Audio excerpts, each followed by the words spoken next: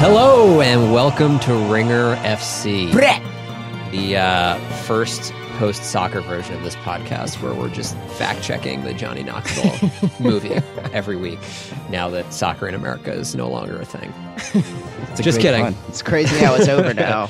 Just kidding. This weekend was great and we got to see some good soccer, non-depressing soccer for some of us, not for Micah. I'm joined by Micah Peters. Hello. And Donnie Kwok. Hello. Chris Ryan is not here. He was sacrificed at the altar in the way that Bruce Arena was last week, and he'll never return. Just kidding. He'll probably be back next week. Today, we're going to go through some news, some massive overreactions, some zonal question marks, and then we'll have on the de facto Ringer USMNT correspondent, Noah Davis, to talk about the depressing aftermath of what happened to the U.S. last week and some non-depressing stuff with the flourishing U.S. U17 teenagers. Yeah. So first bit of news from today, World Cup draw, the UEFA playoff draw happened. We got the 4 matchups. There's Switzerland, Northern Ireland, Croatia, Greece, Denmark v. Ireland, and Italy versus Sweden. Who do you guys think has the biggest upset potential in this? Well, I mean, Switzerland finished level on points with Portugal in their qualifying group, correct? Yeah, they were nine wins and 1 loss. Yeah, but but very far behind on goal differential because they just had trouble breaking down teams. Yeah, and that's going to be an issue when you come against a team like Northern Ireland, who is, very content to park the bus and play counterattacking football. So I think that probably has the biggest upset potential. What do you think, Donnie? I'm going. So if you go by FIFA rankings, which obviously you should never go by, but if you go remember by when them, the USA was top 10? I'm going with. I guess as Mike and the Mad Dog might say, all the dogs, man. I'm going with Northern Ireland, Greece, Ireland, and Sweden. So just complete chaos. Yeah, mark my words. All the dogs. Chaos is the most fun anyway. So I can't imagine Northern Ireland being in the World Cup. It just doesn't seem like a thing that should ever happen, basically, which is rude to all of my Irish Isle brethren, I guess. But like Roy Carroll. Yes, Roy Carroll, the famed backup to Tim Howard. I think I'd probably go with Sweden as the upset special here, if you could even call that an upset. Maybe Zlatan will suddenly magically heal and come out of retirement. Second piece of news is the U.S. is starting to look at some possible managerial replacements. We have no idea how grounded in reality these reports are, but the 2 options that were floated out today are former England manager Sam Allardyce. Yeah, Sam Allardyce, and former France and PSG manager Laurent Blanc, both of whom sort of had very troubled histories as international managers for various reasons. Sam Allardyce was fired because he was caught on tape discussing with a undercover reporter how to circumvent the transfer system. And Laurent Blanc infamously, was also recorded trying to cap the number of African and Arab players on the French national team at, 13? Yeah, at the youth level. Yeah. So Blanc seems like he'd be the perfect manager for Trump America. Putting all of that aside, which one of these 2 guys do you think would be a better fit, I guess, tactically for the U.S.?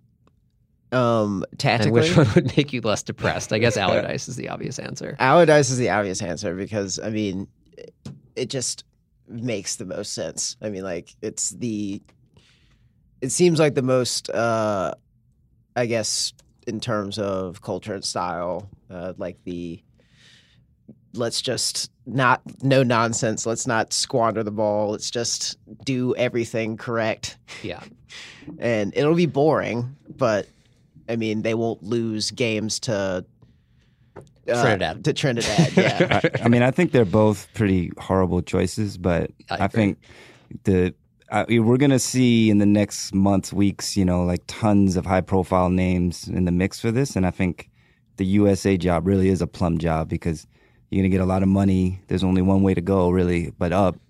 And the U.S. is like a developing nation in soccer terms. So it's like you're going to, there's the expectations are high, I guess, maybe unreasonably high, but taking this project here, like after the disaster of not qualifying, it's a high risk, high reward type of job. I don't even know how much risk there is at this point for the reasons you just outlined. Like, just don't. Maybe low risk, high reward. Just don't do what just happened. And you're going to be in good shape. And it seems low like risk. Yeah, and it seems like if they're going to commit to someone now, that person they're committing to for 5 years. So, that sort of cushion is a thing that you don't really get in the managerial world. But you're right. I think every manager is going to eventually be connected with this job until they name someone, and probably even after. Maybe Craig Shakespeare could even be a name. Craig Shakespeare.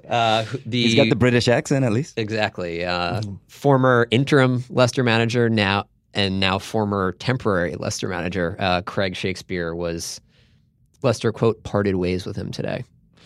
Yeah. Are we saying that this is the thing is that, like, I don't know exactly what they expected hiring Craig Shakespeare full time. Yeah. But we are now halfway through the month of October, and Leicester has only won one game in the Premier League. And it's kind of, Leicester isn't a terrible side, you know what I mean? And it didn't make sense that they're as far down bottom as they are. He was given £60 million over the summer to bring in Manchester City's Kelechi Iheanacho, brought in Harry Maguire, Vincent Imbora from Sevilla. And now it's over. Michael Appleton is going to be managing the side against Swansea City. The generic British name generator strikes again. I could not get away with naming character Michael Appleton in a romance novel. I'm just saying. Anyway. What do you think about this, Donnie? I know you had a soft spot in your heart for Leicester, at least last year in the Champions League. Yeah, I fear for Leicester. I think it's really it might really get worse and implode because I think Mahrez is definitely going. I think Vardy, especially with striker openings at like Everton or Chelsea even, I think Vardy could be gone. And I think it could get worse. I don't know necessarily if they're going to get relegated. It's early days yet, I guess. But it seems like the Ranieri whole era is definitely ending. Yeah, weirdly, I feel like the Ranieri getting fired wasn't the end of the Ranieri era, but Shakespeare getting fired was. Now we're just clearly removed from that. And you're right, Micah, their goal differential is only -3, which is like, that shouldn't put you in the relegation fight.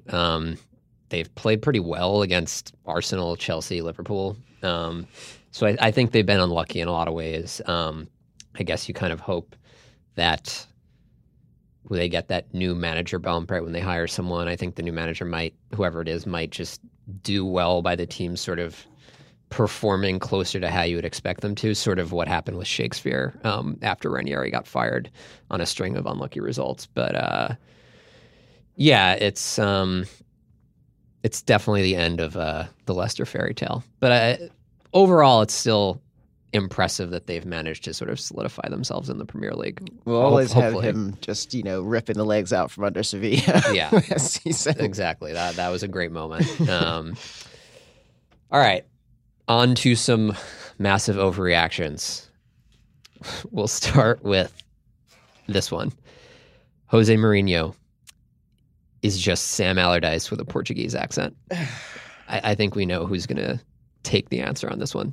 Listen. Go for it, Micah. 5 minutes soliloquy. No, the thing is that I was guilty of this because I said you should watch this game this weekend. I am so sorry if you watched it. Just remember that I told you guys not to watch it. That's true. So Ryan was right. I'm on your and side. I was less right. But anyway, Manchester United go to Anfield, come away with a point, which was Jose Mourinho's goal. But it feels disingenuous to say that they were playing for a draw, because they would not have had a draw if not for David De Gea being David De Gea. Yeah. And Mo Salah being Mo Salah. Being Mo Salah. There's a lot of really bad finishing and very lucky saves. Mm-hmm. And I mean, like, there's a point where Romelu Lukaku could have made it 1-0. Took that extra hitch in his step, like one too many touches in the box, and, panicked, for lack of a better word, which that's not exactly right either. But even if you're looking at Jose Mourinho's post-match comments, I mean, that's not the way that you talk if you're going to eventually win the league. Yeah, I mean, the thing here for me is, this is sort of the question we've all kind of been dancing around the first couple weeks of the season, because Man U has looked incredible, but they've had one of the easiest, if not the easiest, schedule in the Premier League. And we were wondering, is this sort of new, open, high-powered Man U going to translate to the games against the big teams, or is Jose Mourinho going to try to shut it down and play for a draw? And that's, like you said, that they, based on their output here, they were outshot 19-5, had one shot on target to Liverpool's 5.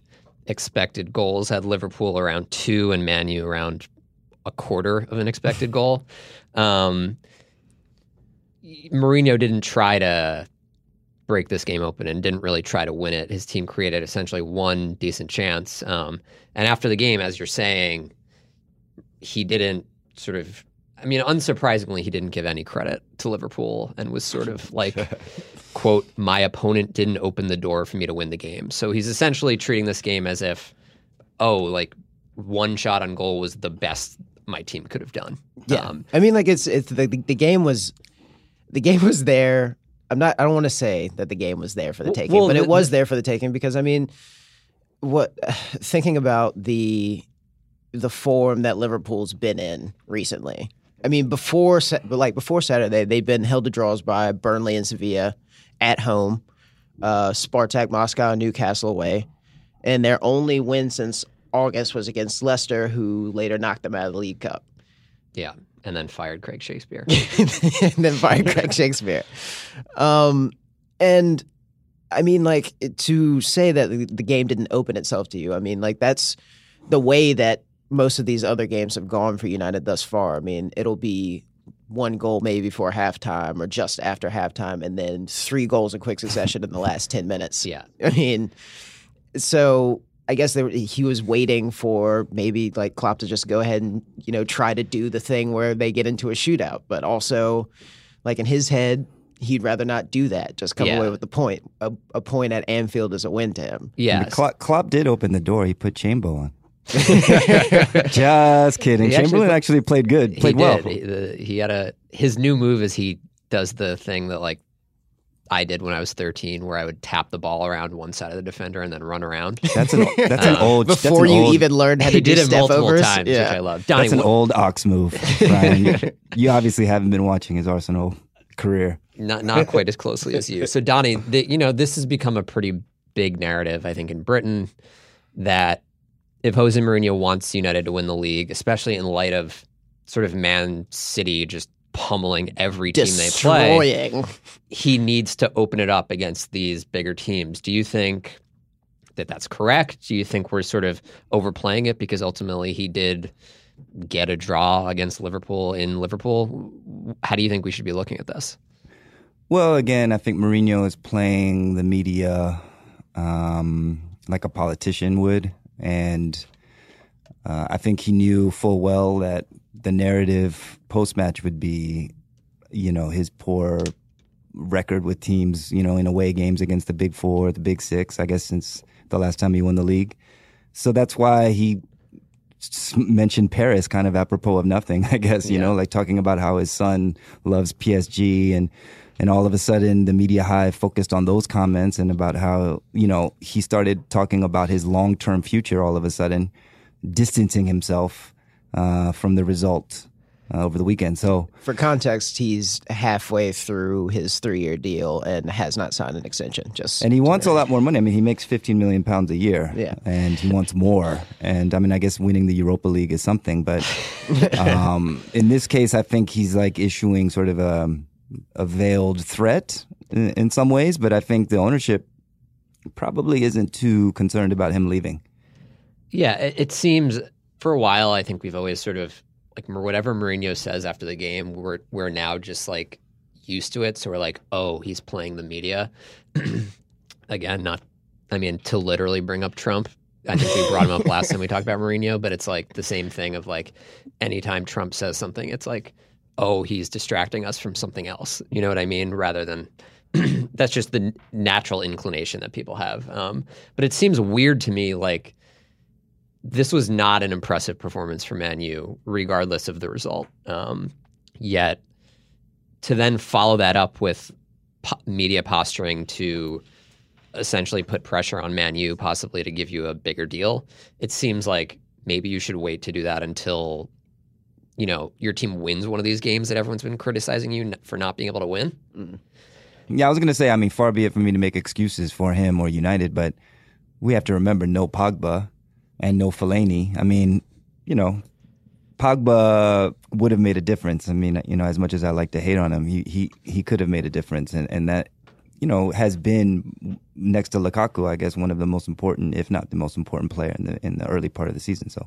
Yeah, but I mean, like it was the. I mean, you're not just going to point out how Donnie actually praised Pogba. Listen, I was going to move swiftly past that. I was just going to do you that courtesy, but I can't believe. You know what? That just warms my heart, Donnie. But anyway, I mean, like Manchester United going for it on Saturday was them sending one player into attack. Lukaku was up there by himself and getting visibly frustrated, which, came down to should have been sent off. Oh, shut up. For kicking Lovren in the head.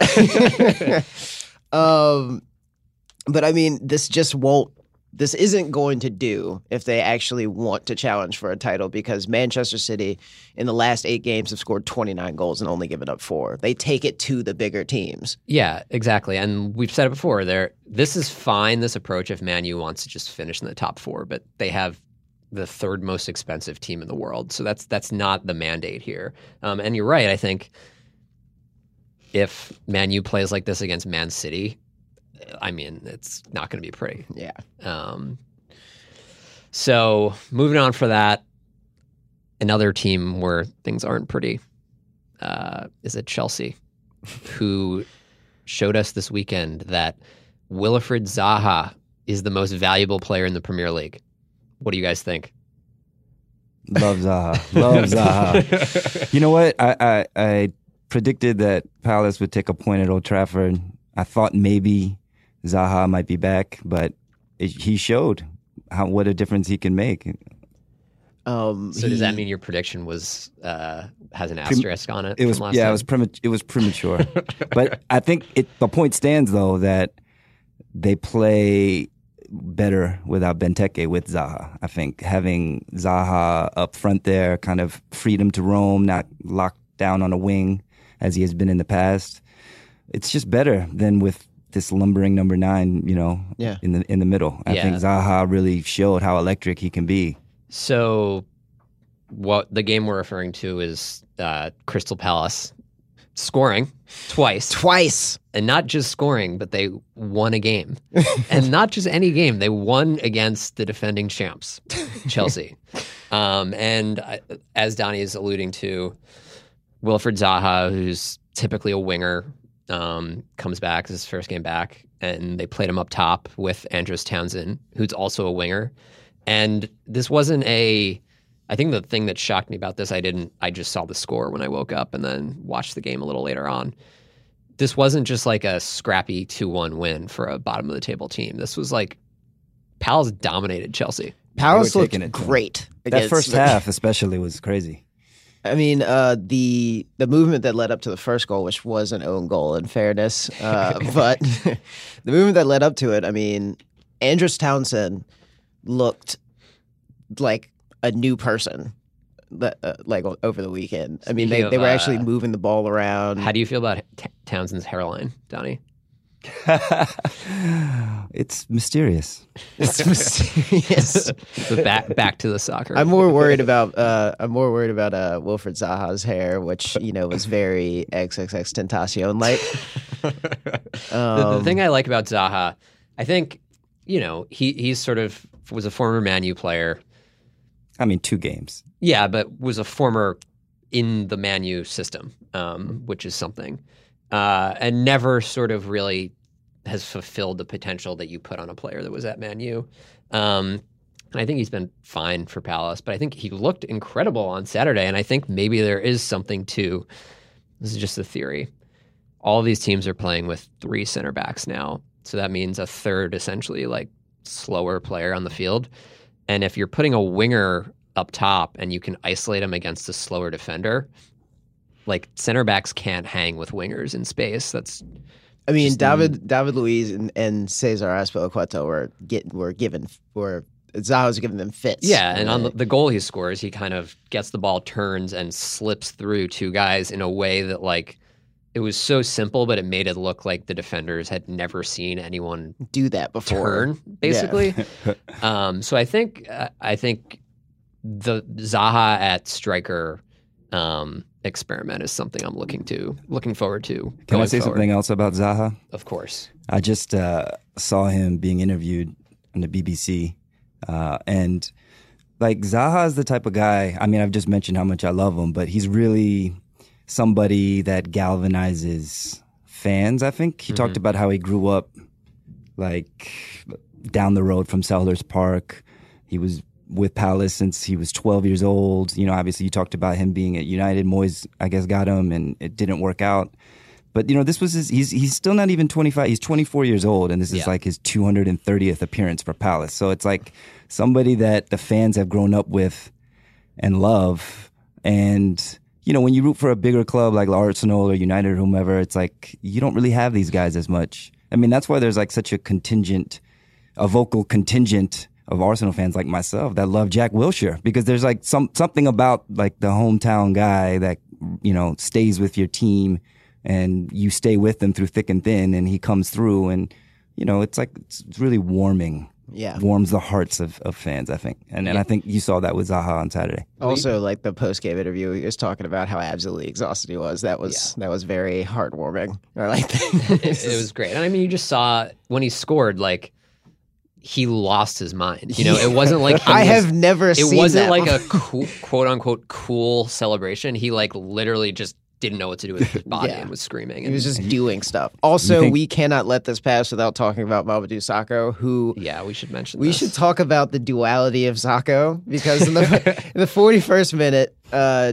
plays this really just terrible square ball, almost gives up a goal to Eden Hazard in the 41st minute, and then 3 minutes later he manhandles Willian and slips Zaha through for a goal. Yeah, he wins the ball back like 40 yards from Chelsea's goal. Why he's up that high, I have no idea, but he wins it back and then sets up Zaha. Well, the full sequence was he looped the ball in to Zaha, and it was like way too short. And Zaha throws his hands up in exasperation. And then Sakho owns it back and plays him back through. And I love it.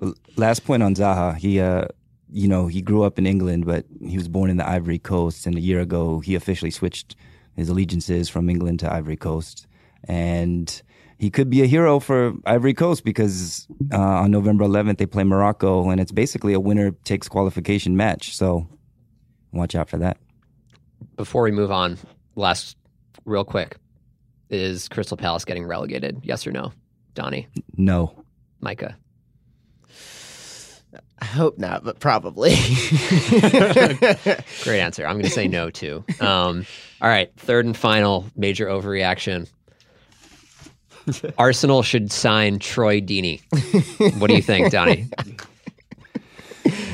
I don't know if they should sign him, but maybe they can have him give the team a pep talk, because he essentially gave them a pep talk from enemy lines when he basically questioned their manhood after the match. Let's cut to that and let the listeners hear it. I'm the equaliser. I'm not as great on the eye. I'm not a great football player in terms of what they've got in terms of quality, but I'm physical, I'm rough, I'm ugly, and I do all the stuff that they don't like. So as soon as I come on, that's the first thing I want to do. I want to see who wants it out of their back three, who's up for the challenge, and I felt today that none of them were.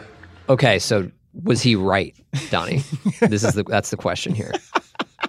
First, yeah, he was absolutely right. I mean, it was an awesome interview, and he was so frank and kind of. It actually started in the post-match interview because he made the comments that we just heard while sitting across from Martin Keown and a couple other guys in the BT Sport studio. But right after the match, he had a little burn at Hector Bellerin saying like his hair got in the way in that penalty incident. Yeah. So he was just had plenty of ether for all of Arsenal. And you know what he said is something, it's a common complaint that we've talked about it already this year, that the Arsenal team lacks fight. And, Deeney, we should remember, actually went to jail for fighting. So he knows a little something about contact and that type of behavior. But, he was totally right. And I think, this type of criticism gets overblown at times. But in the immediate aftermath of another away match against supposedly a weaker team and capitulating at the end, it was like, he was saying exactly kind of what Arsenal fans probably maybe didn't want to hear, but think. That's what I found. I mean, it's just amazing to hear any athlete just straight up call out the team he's playing against. Well, I mean, Tom Cleverley kind of did that too. That's true. As they sub Masut on, he was just like, yeah, we smelled a little bit of blood. Tom Cleverley's talking shit. Tom Cleverley, if you are allowing Tom Cleverley to say that, like your team is Weenie's blood, then that's just like, it was either blood or hair dye that he smelled. One of the two. But it's interesting to me to see, like, not just see a player call out an opposing team, but to like call them out along these very specific and fraught, like, narrative lines that have been staked within the overall Arsenal fan world and in just media as a whole. And he kind of just like poked at literally the sorest possible spots among Arsenal fans. And I mean, yeah, he really cut you to the quick. Sorry about that. And it's true. He did, you look at sort of the balance of chances, and Deeney comes on, Ozil gets a breakaway and just doesn't finish it. And after that, Watford just basically pinned Arsenal in and pummeled them for the last 15 minutes. Yeah, I mean, I was hearing some pundits talking about how in any given starting 11, you want at least half of them to join a fight or something like that, or like have your back in the trenches. And, it's a little hackneyed argument, I guess, against Arsenal, but who on that Arsenal, I mean, Mesut Ozil won't even go into a 50-50 challenge, much less fight. And it's just distressing, actually, when you see players of that caliber not have that fight in them and get bullied off the ball. I mean, even as I'm talking again, it sounds so cliche, but what Troy Deeney said, one would hope, I mean, if this were the NFL or something, that would be bulletin board material, and the coach would clip it and pin it on the wall. Arsene Wenger's not going to do that. Well, so, yeah. To me, do Arsenal have the kind of players that are going to play in this super aggressive way? Jack Wilshere. Bring back Jack. Hashtag. Come on, guys. I want to love anyone as much as you love Jack Wilshere. Yeah, it's really amazing. What do you guys think about Watford? They're in fourth right now. Remember Southampton a couple of years ago was basically fighting for fourth the entire season. 2 years ago, West Ham was doing the same thing. Are they Southampton or are they Charlton Athletics? Circa Darren Bent. Basically, how good do you guys think Watford is? I don't think they're that good. Are they the best team outside of the top six? Would you give them that, or comfortably mid-table? I think they're comfortably mid-table. What do you, I mean, like, They're better than Burnley, I think.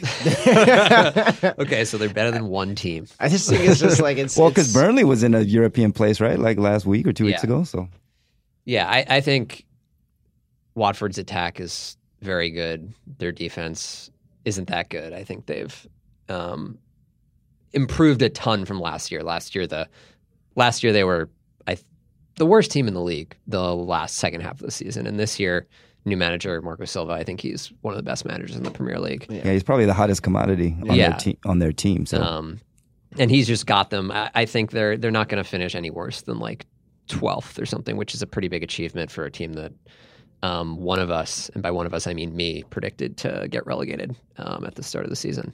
So we're going to move on from that so you guys quickly forget it and take a quick break, and we'll be back with some question marks.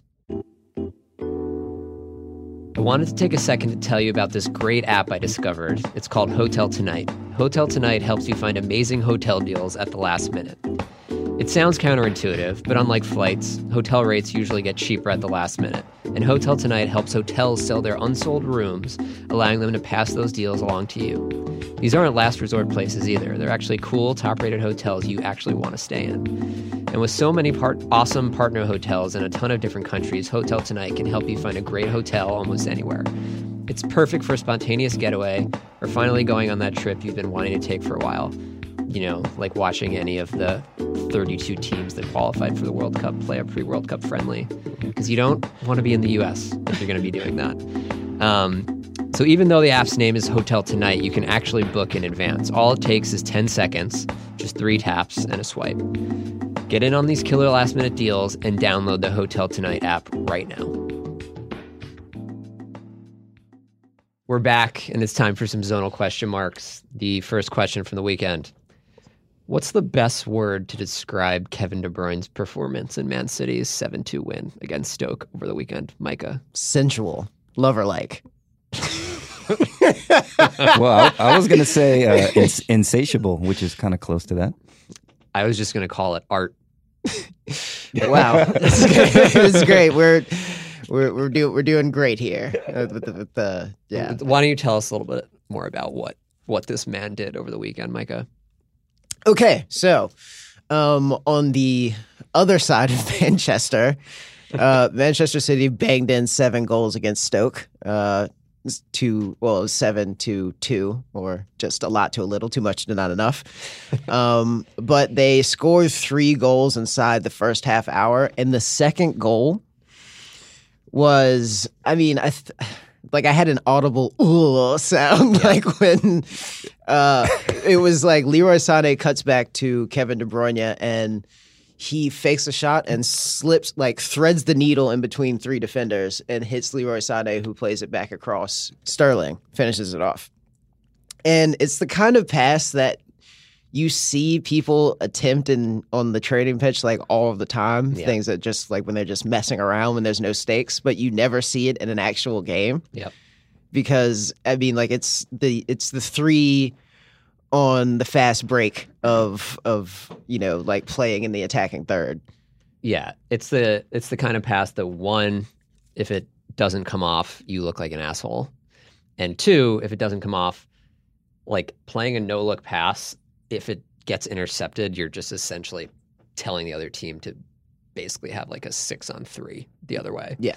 And yet it worked out, and he cut 5 defenders out of the play with 1, like, just no laser look guided pass. Cut pass. What did you think about his performance this weekend, Donnie? I thought you guys would say he was the Belgian Pulisic. Wow. He wasn't that good. You think so little of me. He wasn't that good.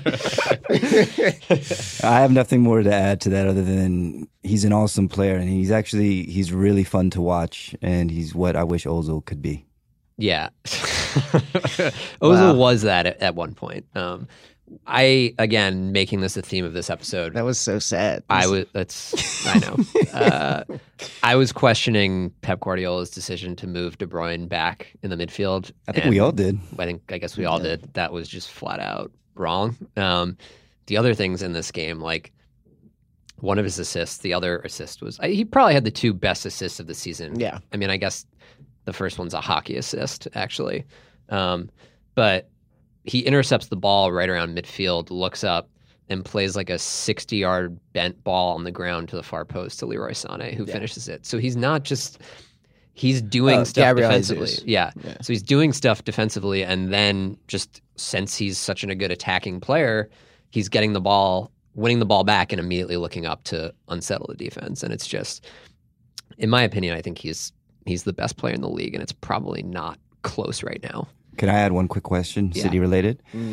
Is Raheem Sterling the most begrudgingly praised footballer by English pundits? Without a doubt. Yeah, absolutely. Because that guy is playing awesome this season. Does he I have mean, 6 and 6, right? I believe so. Yeah.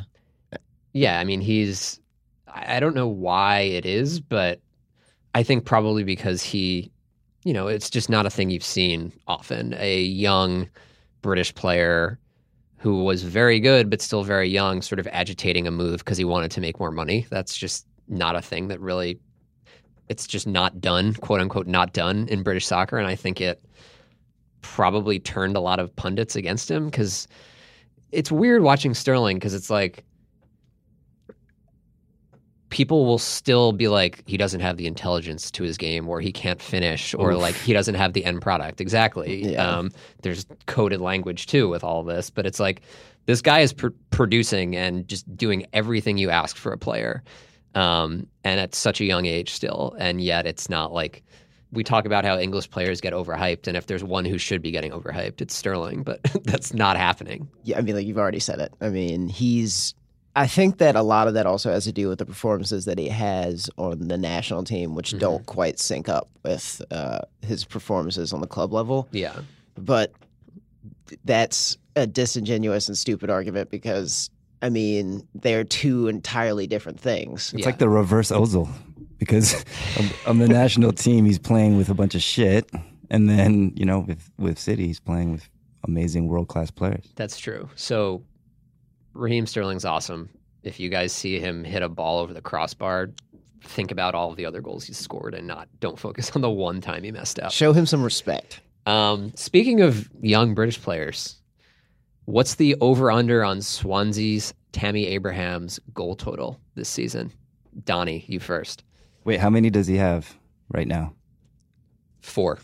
4. He's going to get 10. What do you think, Micah? 11. I'm kidding. 10 and a half. 10 and a half. 10 and a half. Wait, but what's the over-under on Tammy Abraham goals for Chelsea in his entire career?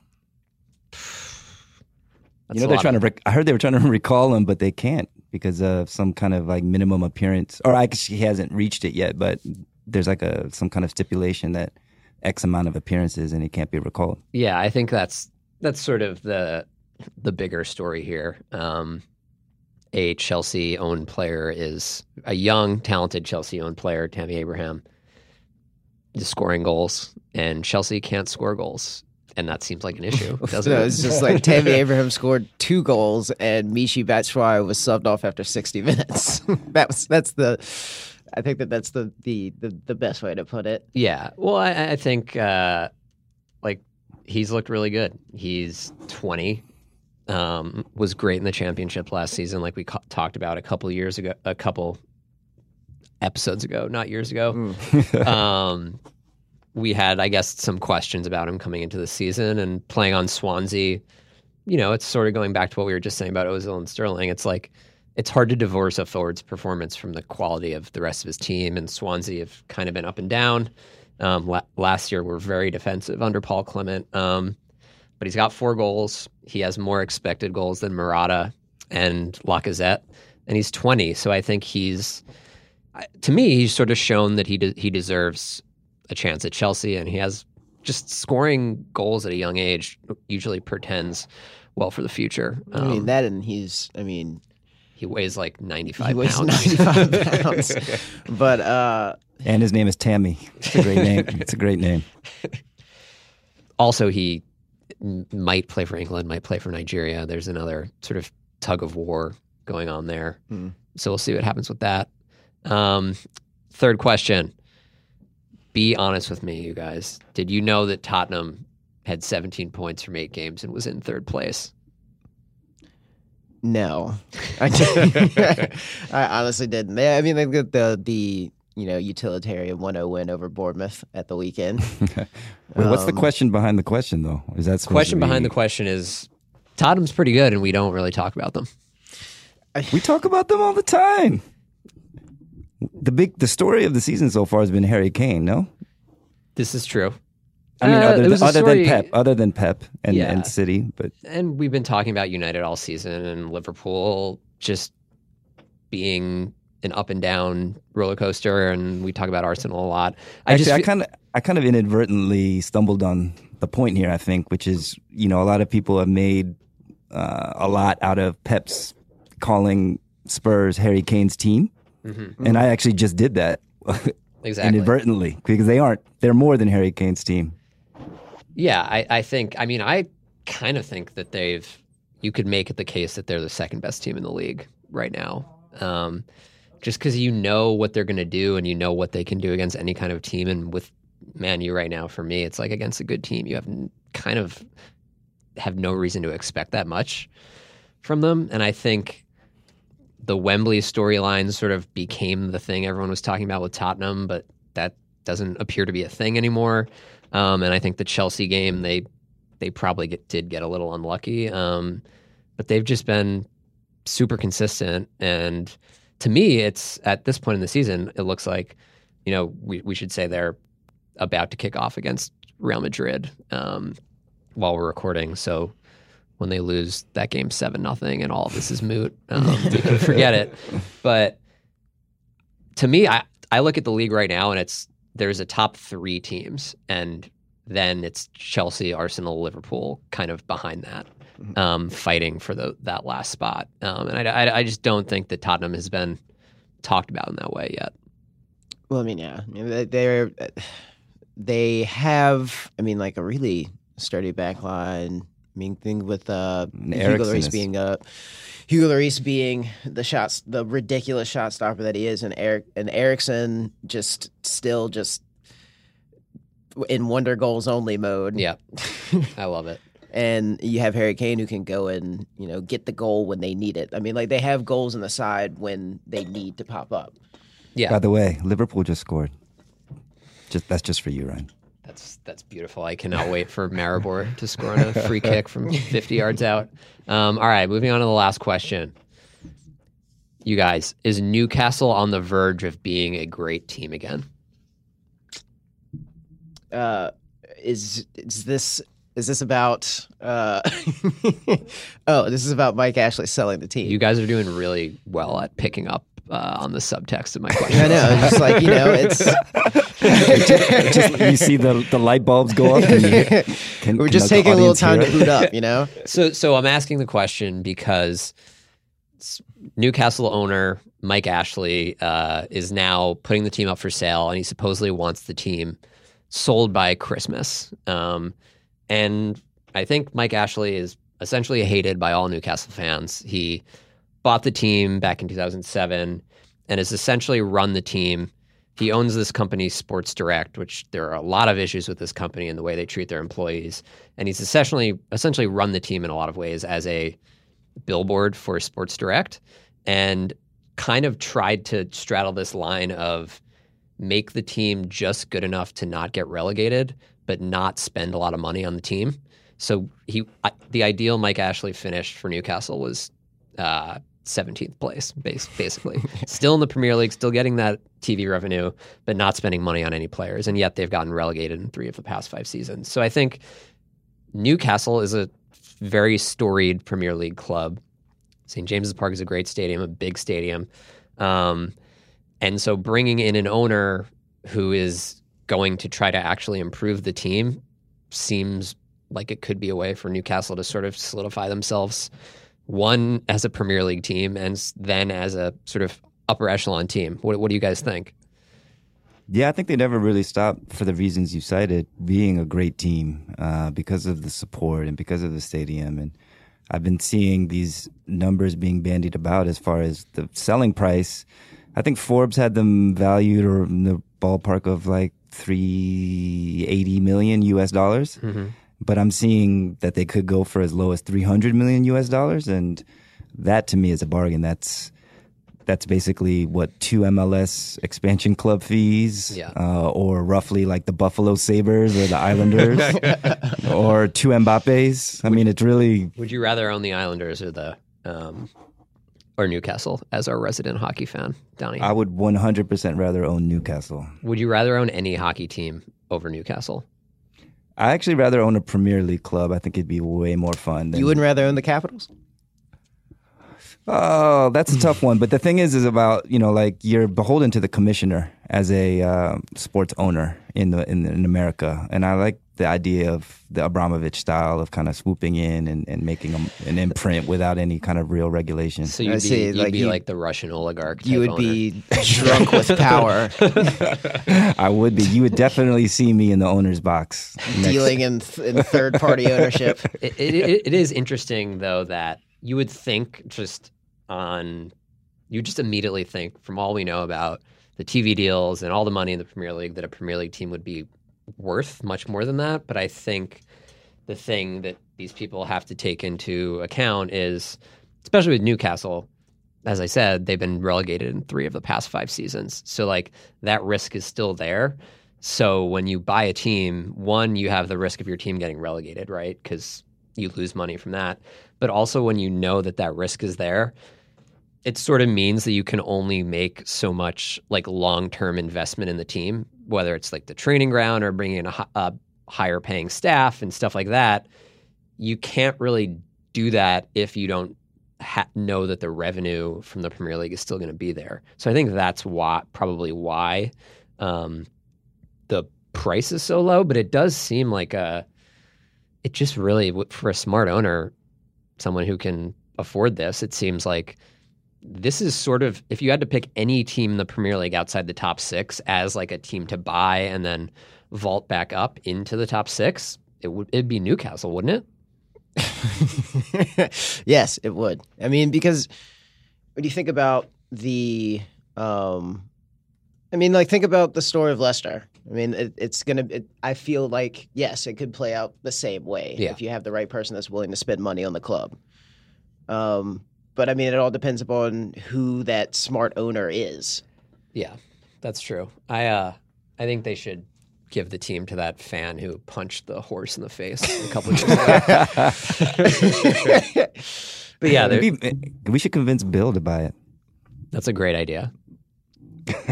And then we could run it, the 3 of us. And Chris Ryan. Okay, we're going to stop the podcast now and go formulate our business plan. This was a good run, guys. We'll talk to you guys later.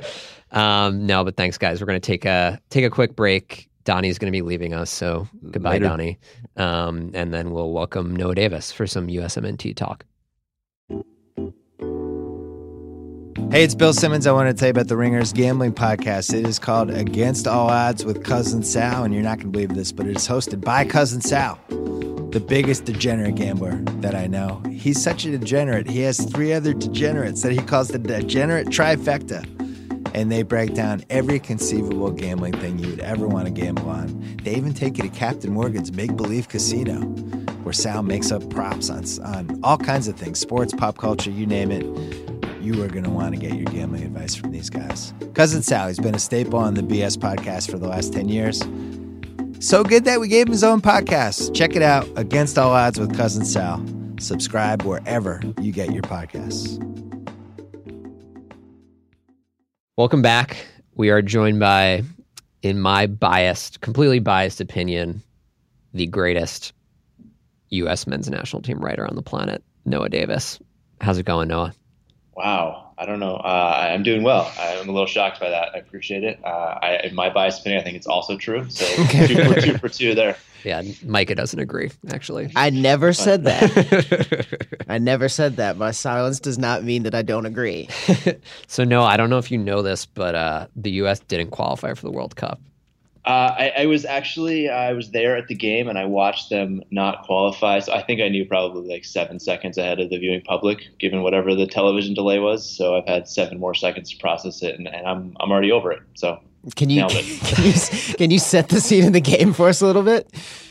It was really surreal. I mean, it was they played in this stadium that's like the second string Trinidad stadium in Trinidad, and it was maybe a third full, probably even less than that. I mean, you could hear, there were U.S. fans across the field, probably a couple hundred of them. You could hear the occasional U.S. chant, although there was not very much chanting because the U.S. was playing so lethargically. And, it felt like, it was a stadium that, no offense to the stadiums in Trinidad, but, you wouldn't even think of it as like a stadium in Friday Night Lights. It was so small and were, pretty old. And one of the journalists next to me, Martin Rogers, got a horrible electric shock before the game started. And had to go get checked out by the U.S. team doctor. So the whole thing was just very surreal. And then the U.S. started playing and looked like they were all in slow motion, which I've never seen. I've definitely seen games where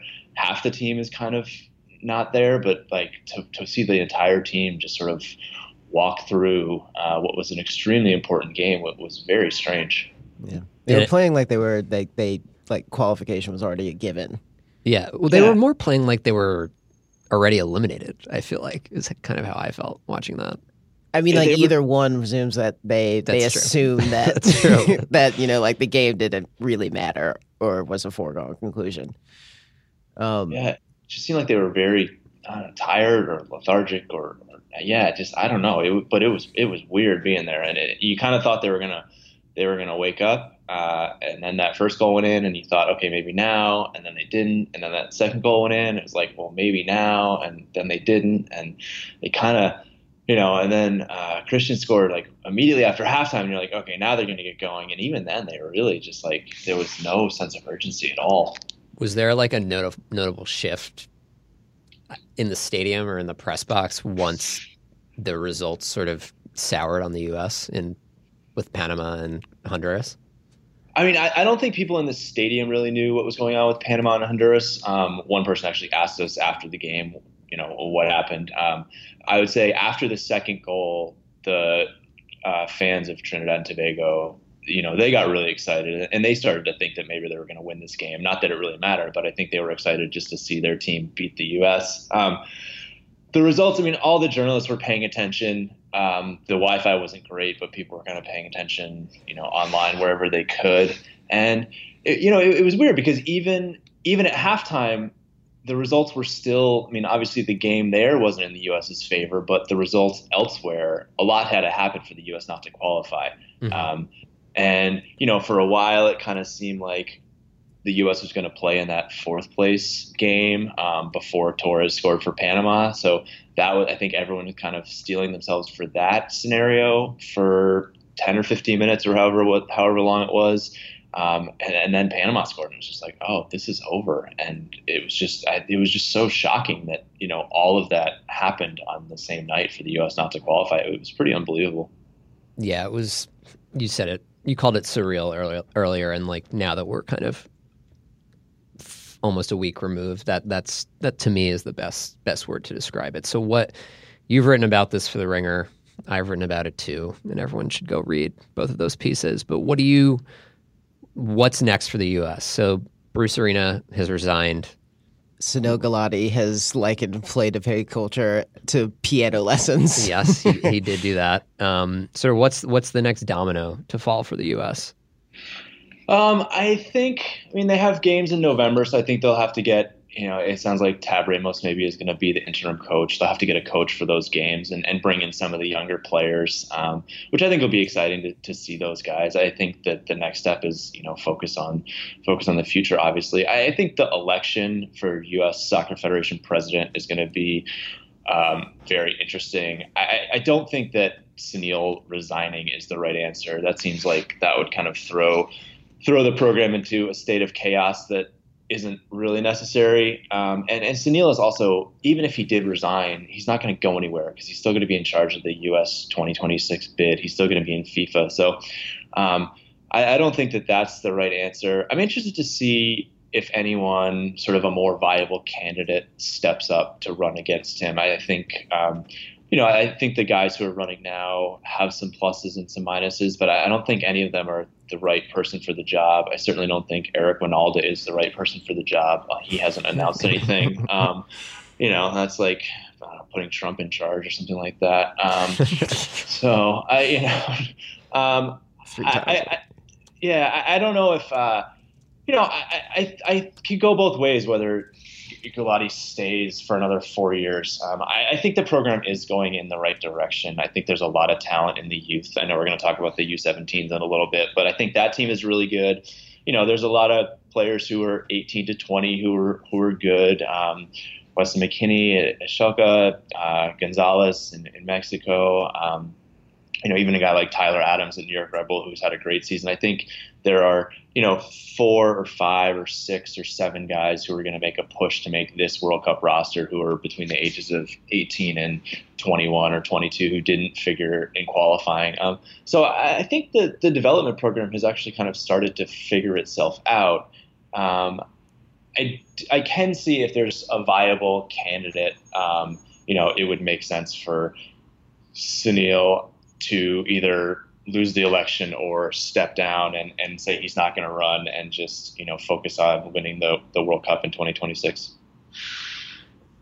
The thing I've been pushing up against recently is that managers in soccer rarely stay at a job for more than 3 years now. And the next U.S. coach, if say they hired the coach for the presumed 2022 World Cup, if they hire that guy now, that's a pretty long commitment. And it almost seems to me like it would be impossible to find the person that you want coaching the team at the World Cup in 5 years right now. Does that complicate the hiring process? Do you think they go for sort of give the job to Tab for a little bit and then see how that goes and then bring in more of a actual manager type once we get closer to the World Cup?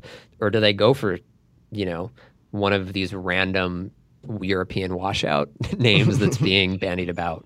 Yeah, I hope they don't do the latter. I think you're right. I think, that's a long time to be head coach. I do think it's a pretty good job. It's well paid. The resources are there. Like I said, I think there's a lot of young talent in the program. We were saying earlier that it's also kind of, you can't do worse. You can't really, yeah. Right.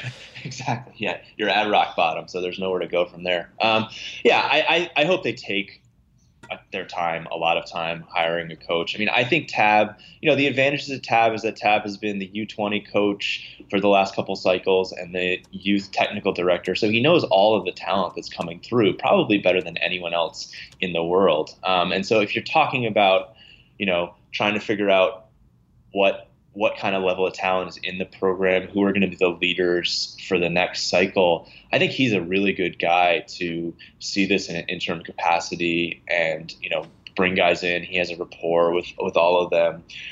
So, I think I think he should be the interim coach for now. I think the problem with Tab is that he is close to this current, U.S. Soccer Federation regime, which everyone seems very up in arms about to get rid of for understandable reasons. And I think also a little bit of that American soccer community is very reactionary. I think the fan base is very reactionary, so they want to see a reaction. They want to see heads roll. So I hope they, kind of stay the course just a little bit and let Tab oversee, be the interim head coach, be the nominal head coach for a while and really take their time finding a manager, because there's no rush. Nothing is happening for 18 months. But further looking forward to the future, how about the U17s though? Specifically Tim Weah, who started as a substitute really and recently scored a hat trick against Paraguay. Yeah. Is he the best player in the world ever? Well, I think Andrew Carleton is the best player in the world. He's the second best player in the world. So, I think that team is great, and it's fun to see them do well, because I've been excited about them for, at least 3 or 4 weeks at this point. I think Andrew Carleton is a wonderful soccer player.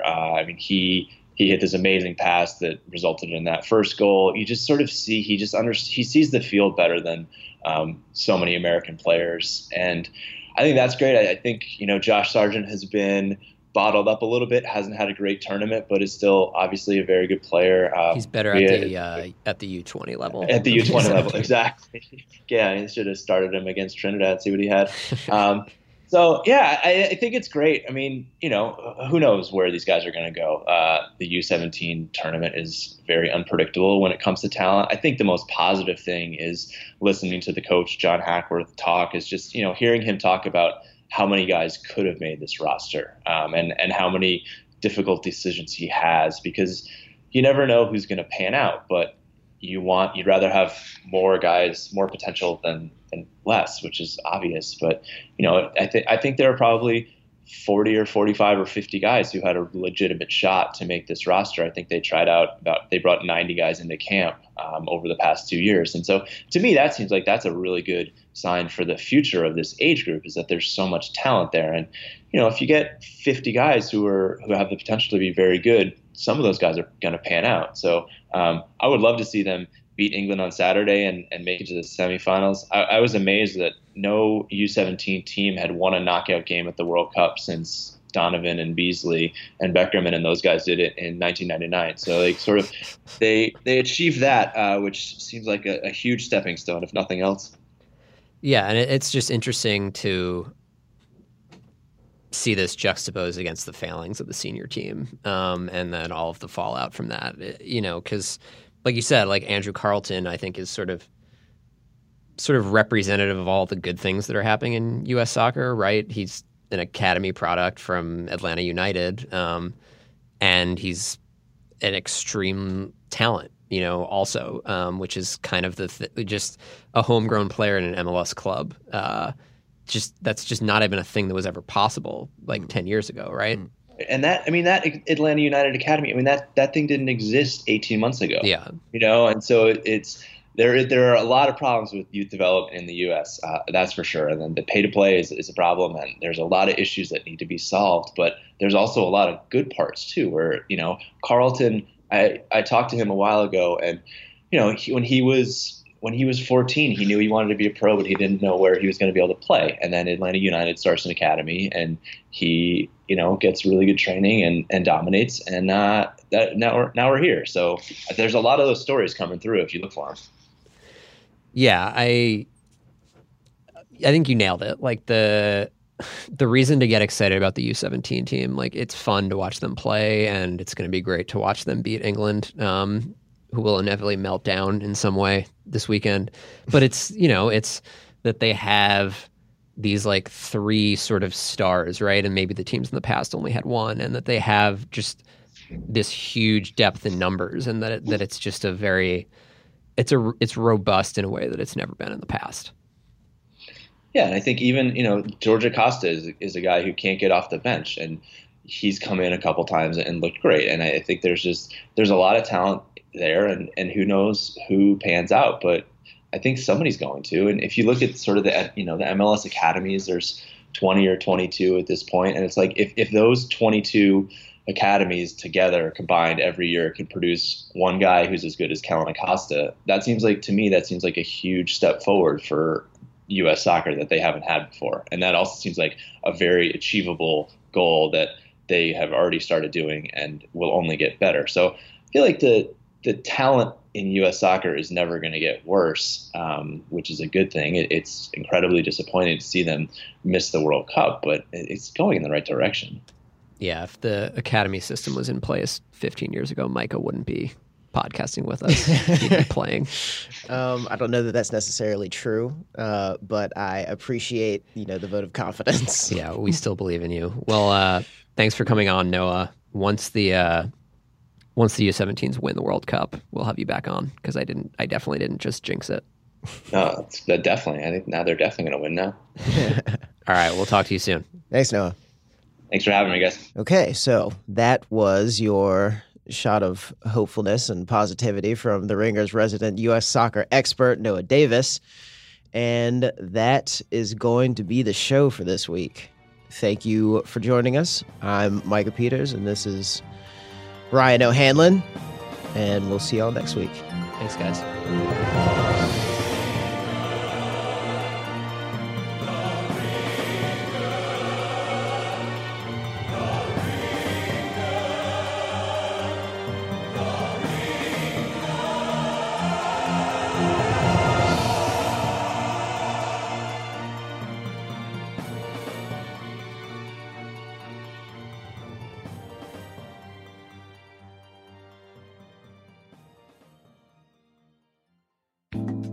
Ryan, things change. The weather changes. Your mood definitely changes, so why lock yourself into plans that might change?